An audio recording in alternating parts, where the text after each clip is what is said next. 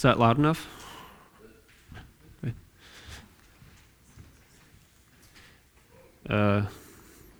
Mom wants to be picked up at around 6:55. She got the last bus. So.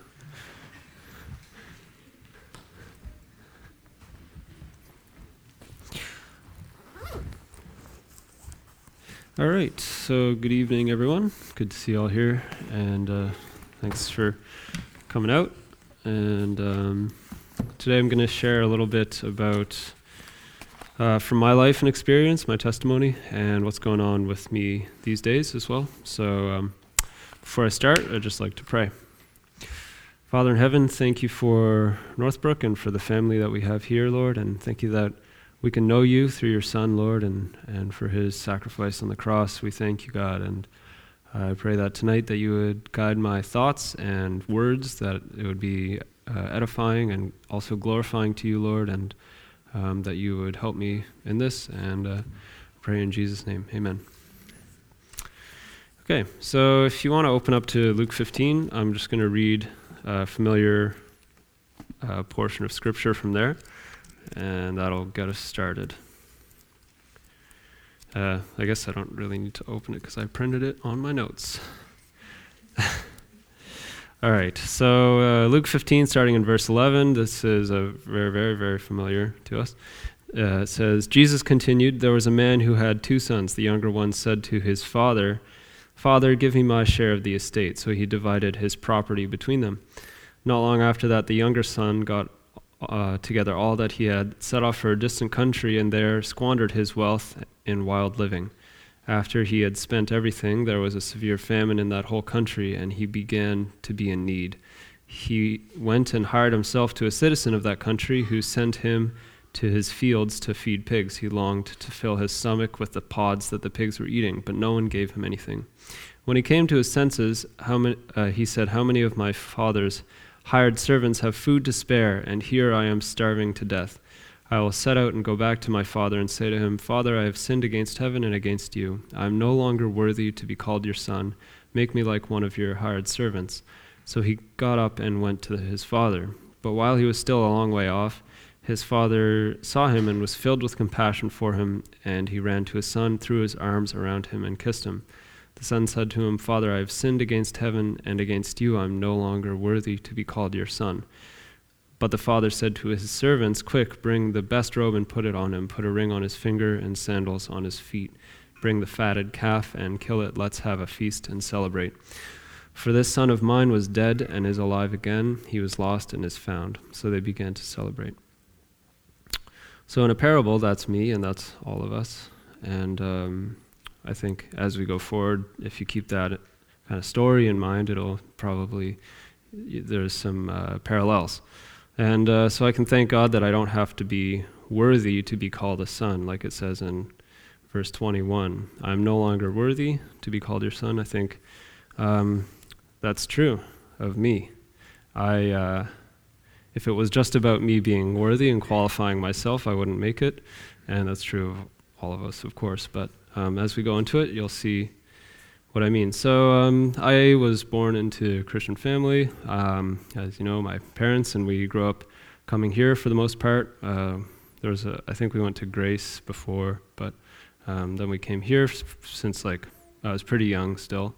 And so I learned the Bible through Sunday school here, and when I was still very young, I think I might have been younger than 6, I remember being led in prayer by my mom to ask for salvation from the Lord. And so I don't know if I was truly saved at that point. Honestly, I just don't know. I remember fairly clearly accepting that God is real, and I remember accepting that the Bible is true very early in my recollection, but just based on the experience of how I grew up, I don't know if that was salvation. Romans 10:9 says, "If you declare with your mouth Jesus is Lord and believe in your heart that God raised him from the dead, you will be saved."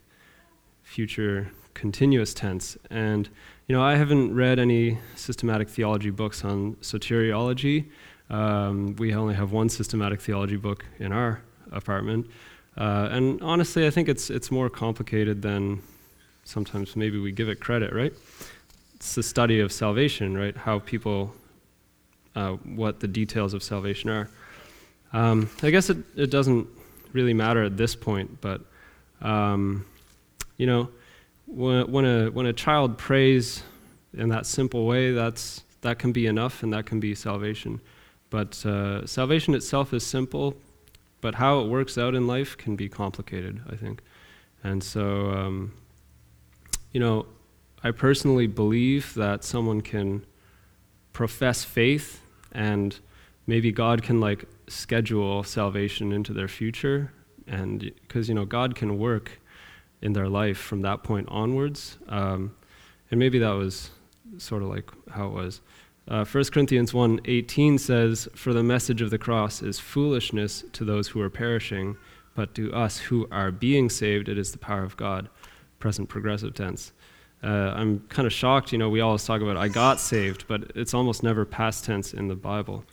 Anyways, so it was never foolish to me, you know, the message of the cross and the gospel, but one thing that helped me with accepting all of that, accepting God, in a sense, is Answers in Genesis and the work that they have done to bring a scientific defense of the Christian worldview.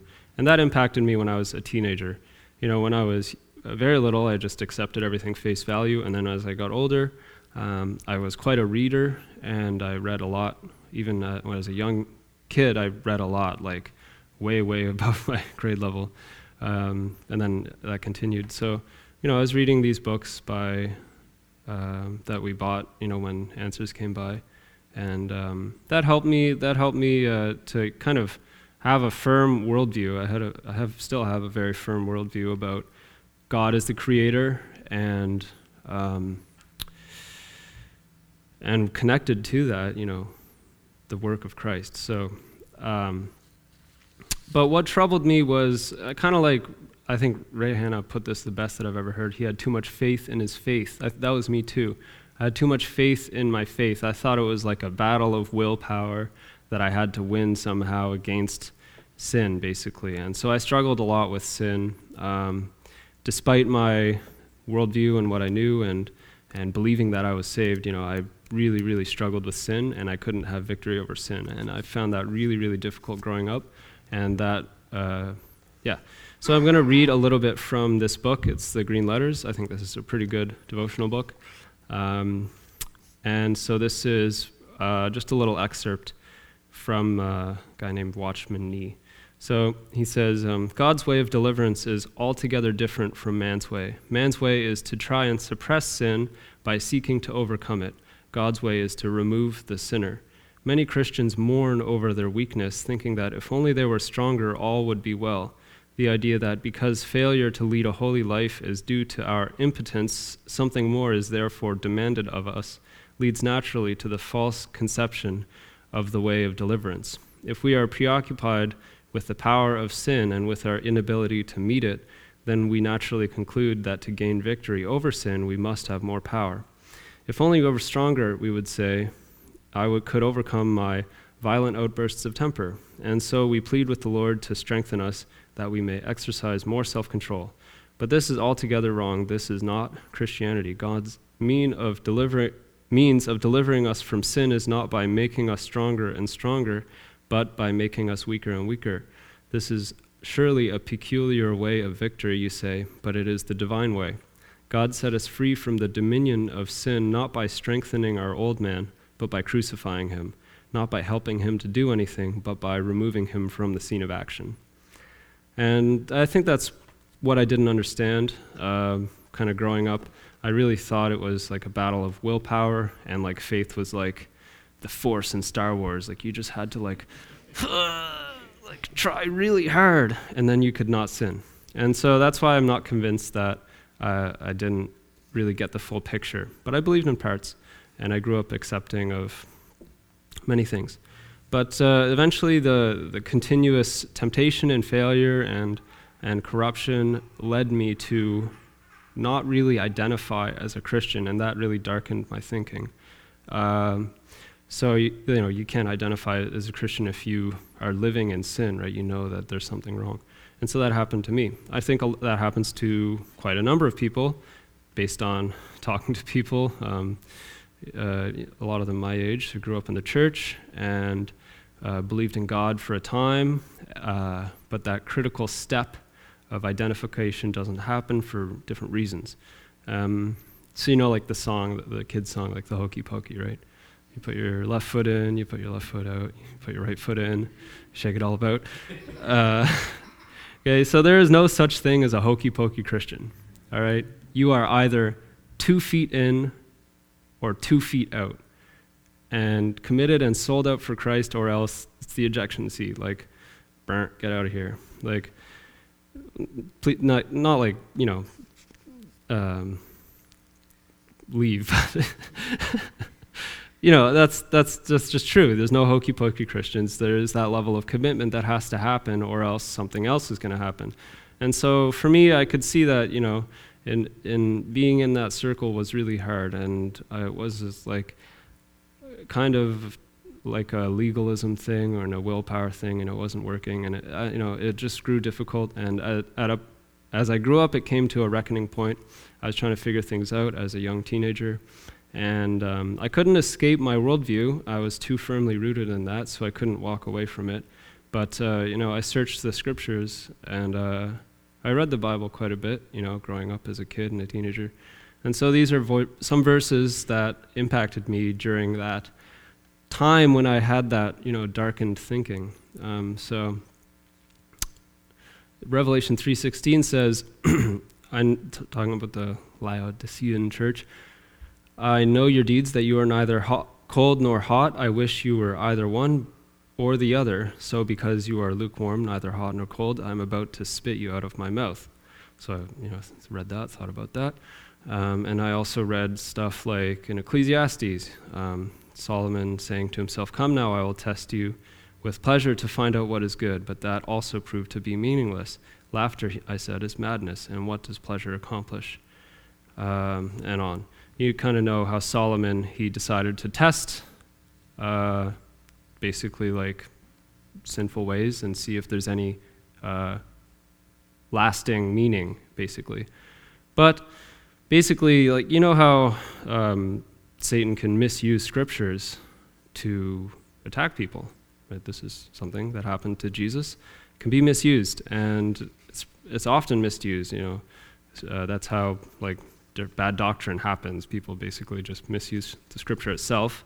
And so basically, in that time in my life, I was reasoning with myself, and I was like, okay, no more hokey pokey. It's not working. This is, it's kind of driven by my selfishness at the time, and I was kind of I think all teenagers are kind of angry for some reason and kind of selfish.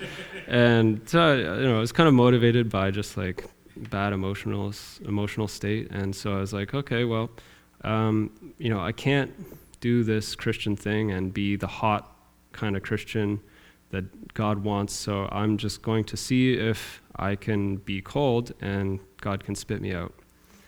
And so I'd made a conscious decision after, at that time, I guess, to basically go and explore sin and just try and get away from it all, just to see if I can get myself rejected, basically. And so you can see how I read the Prodigal Son at first, because it's a conscious decision to go and live a wild life. And so in James 1 it says, but each person is tempted when they are dragged away by their own evil desire and enticed. Then after desire has conceived, it gives birth to sin, and sin, when it is full grown, gives birth to death. And so I firmly believe in the truth of that scripture. Eventually it came around to bite me, where sin was so bitter and my life was so bitter, and I was so addicted to different things, and I was a slave, and I was becoming dead inside. And it really became dark. Life became even more dark. And so, like the prodigal son working on that pig farm, I reached the end of myself, and I was like, what is this? Like, where have I got to? And at that time, I was working out in Wolfville, and I was completely alone when this happened. I was watching Bill Nye and Ken Ham debate on YouTube about, the Christian worldview versus evolution.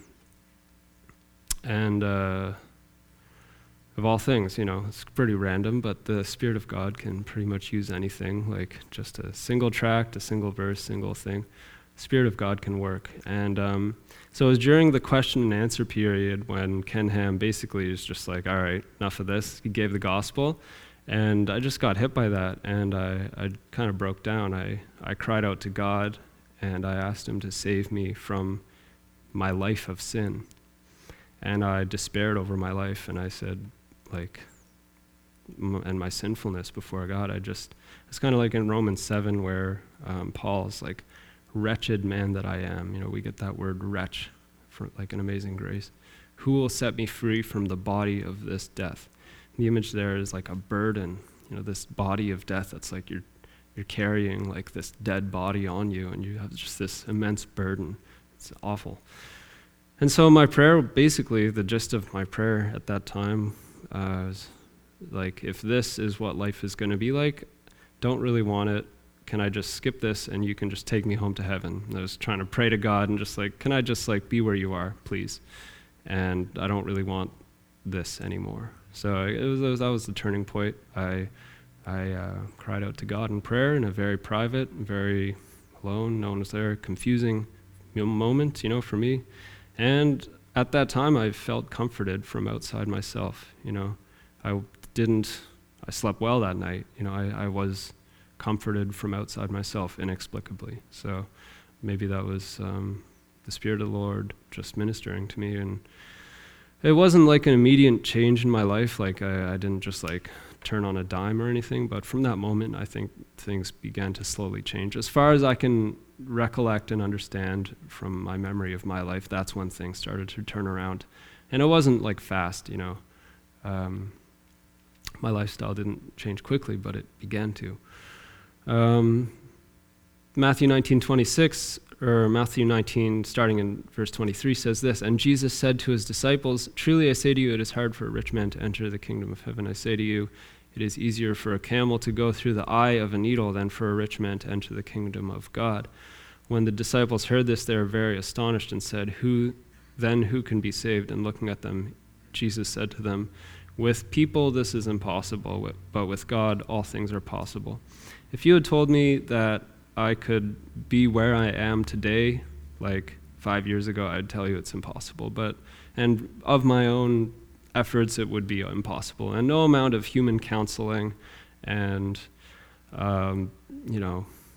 therapy could possibly change my heart as much as God has effectively changed it over the last 5 or so years. And so these days, I really hate sin in my old nature because I know firsthand the truth of James 1:15, that like sin, like the only result that it can have is death. It really does come around to bite.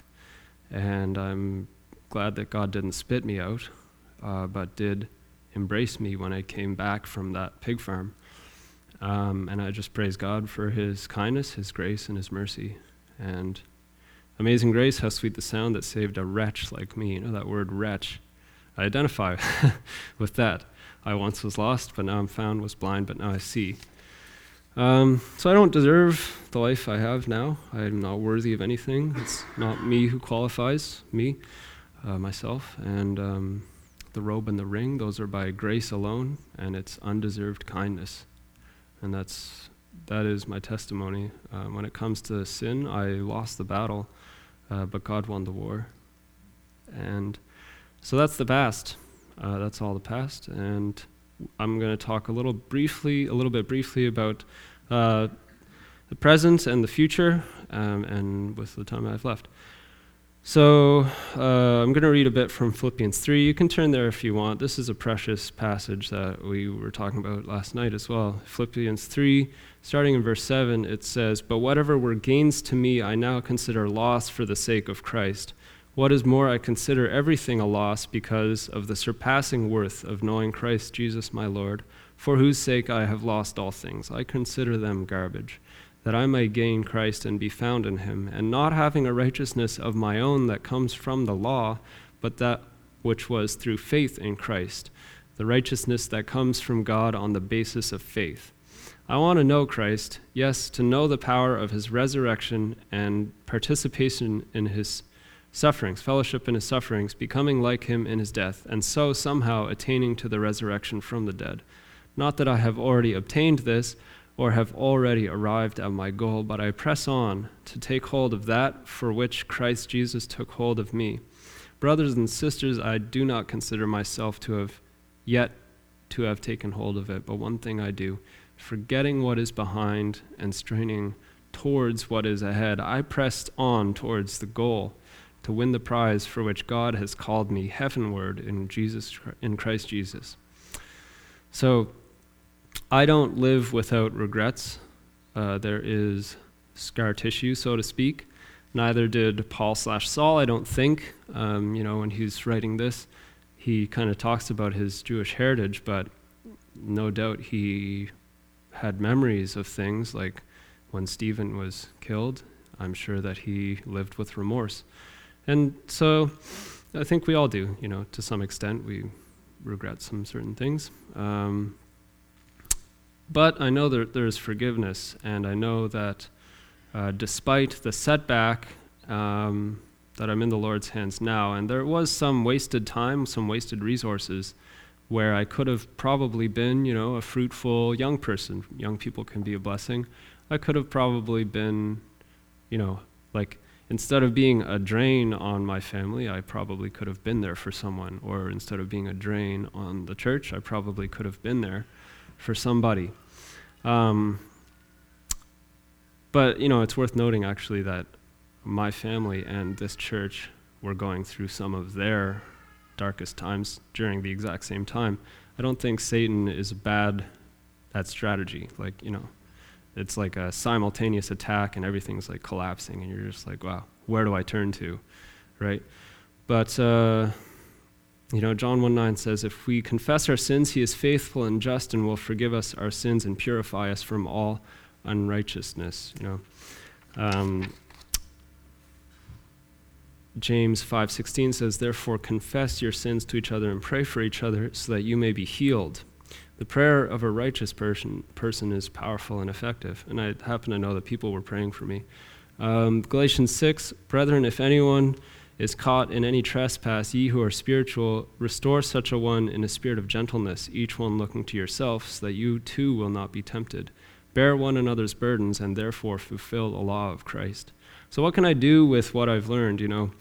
Young people, we have young people today, and how can I help with what I've learned to help people avoid the pain and heartache of sin? And can I be part of the body of Christ? Can I be part of this church in a way that's intentional and helpful?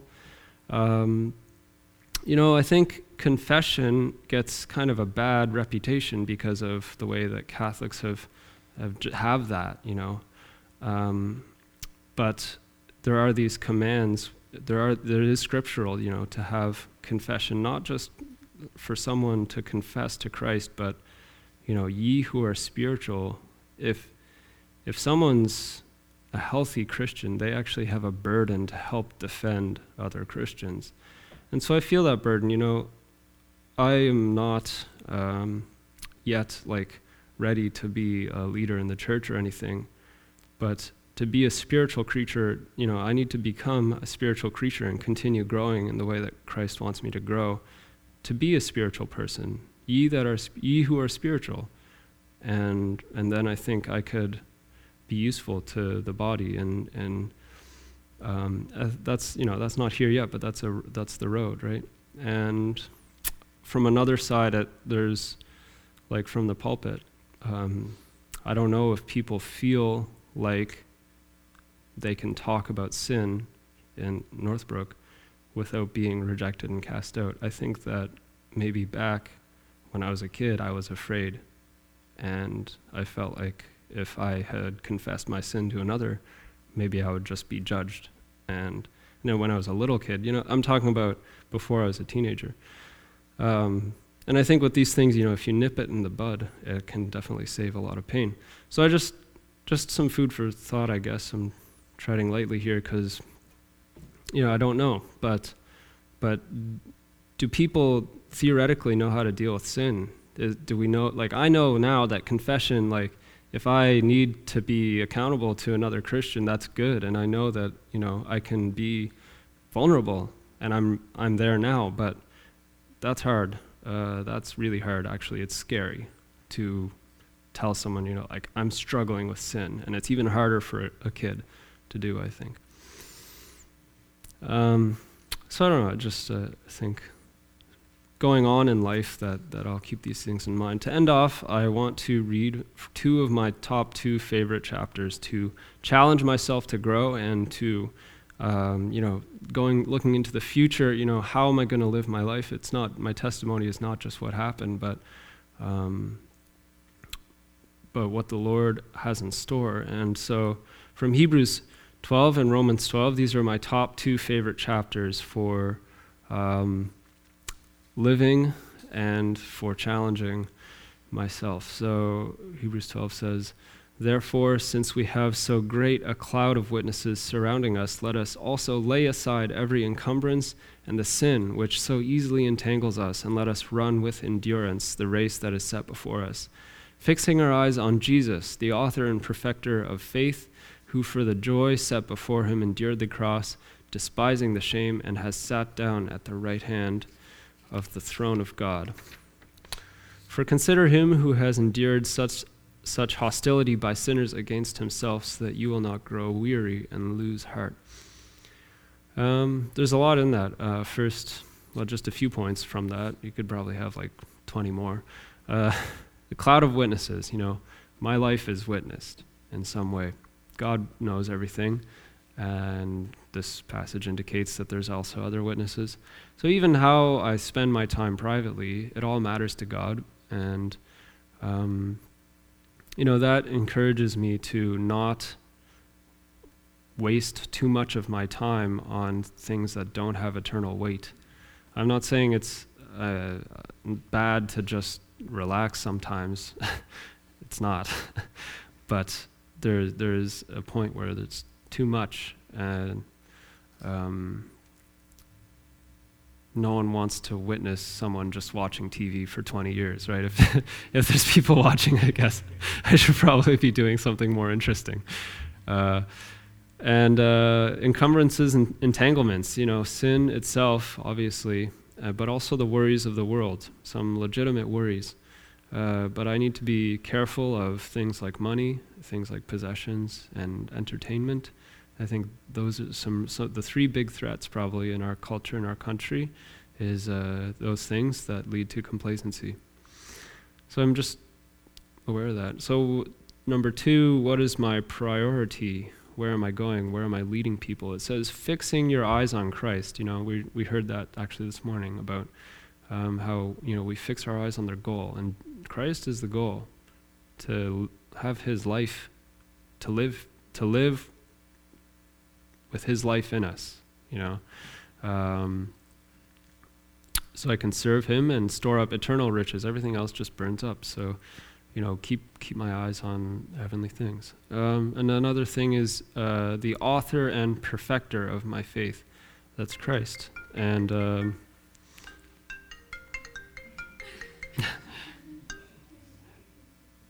hi, I can't really talk right now, but Dad's on the way. But he's on the way, I promise. He's right here. But anyways, it's up to God to really shape my mind and my character in the right way. There's no way that I could be so wise to shape my own character and my own mind, but I can take God's side against myself, and I can be willing and moldable in his hands. It's not like being on a leash. It's Psalm 32:9 says, "Do not be as a horse or as a mule, which have no understanding, whose trappings include a bit and bridle to hold them in check, otherwise they will not come near you." Everything in spiritual life is partnership with God, and we need to take God's side in everything, and nothing really originates in the flesh. So it's this willingness to let Jesus be the author, to let him be the perfecter in my life, to in prayer and in faith to give Christ the room, and to pick out the rocks, pick out all the other things, and every day, this is an everyday attitude, everyday process. Romans 12 says that, "Therefore I urge you, brethren, by the mercies of God, to present your bodies a living and holy sacrifice, acceptable to God, which is your spiritual service of worship. And do not be conformed to this world, but be transformed by the renewing of your mind, so that you may prove what the will of God is, that which is good and acceptable and perfect." Just one point from that, it's the renewing of your mind, of my mind.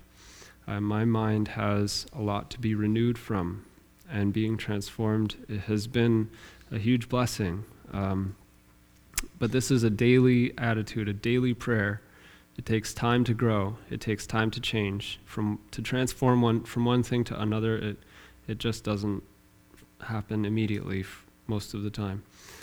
It's kind of like packing a lunch every day, or not buying coffee, but making coffee at home.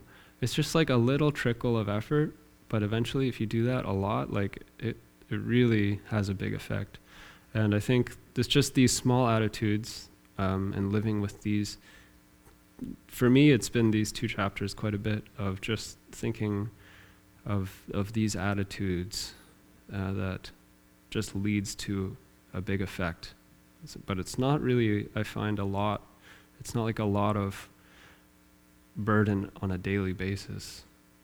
Jesus said, my burden is easy. And I've found that it's just been a blessing. And I'm very blessed to have the life I have now, and I just praise God for his kindness. It's just mind-blowing, having come from the selfish past that I've had, and just being able to have a new life. It's really good. So I'll just close in prayer, and then maybe we could sing "Knowing You" is a good one. Father in heaven, thank you for your grace, your mercy towards us, Lord, your patience towards us. I pray that you would help us to continually walk before you in a way that's honoring to Christ, and I pray that you would plant the seed of your word in our hearts so that we can grow in faith ever closer to you, Lord. And I pray for this church, Lord. I pray that you would strengthen us and help us to strengthen each other, and defend us from attacks of the evil one as a family, Lord. And Lord, I just thank you for my life and for what you've done. And in Jesus' name I pray. Amen.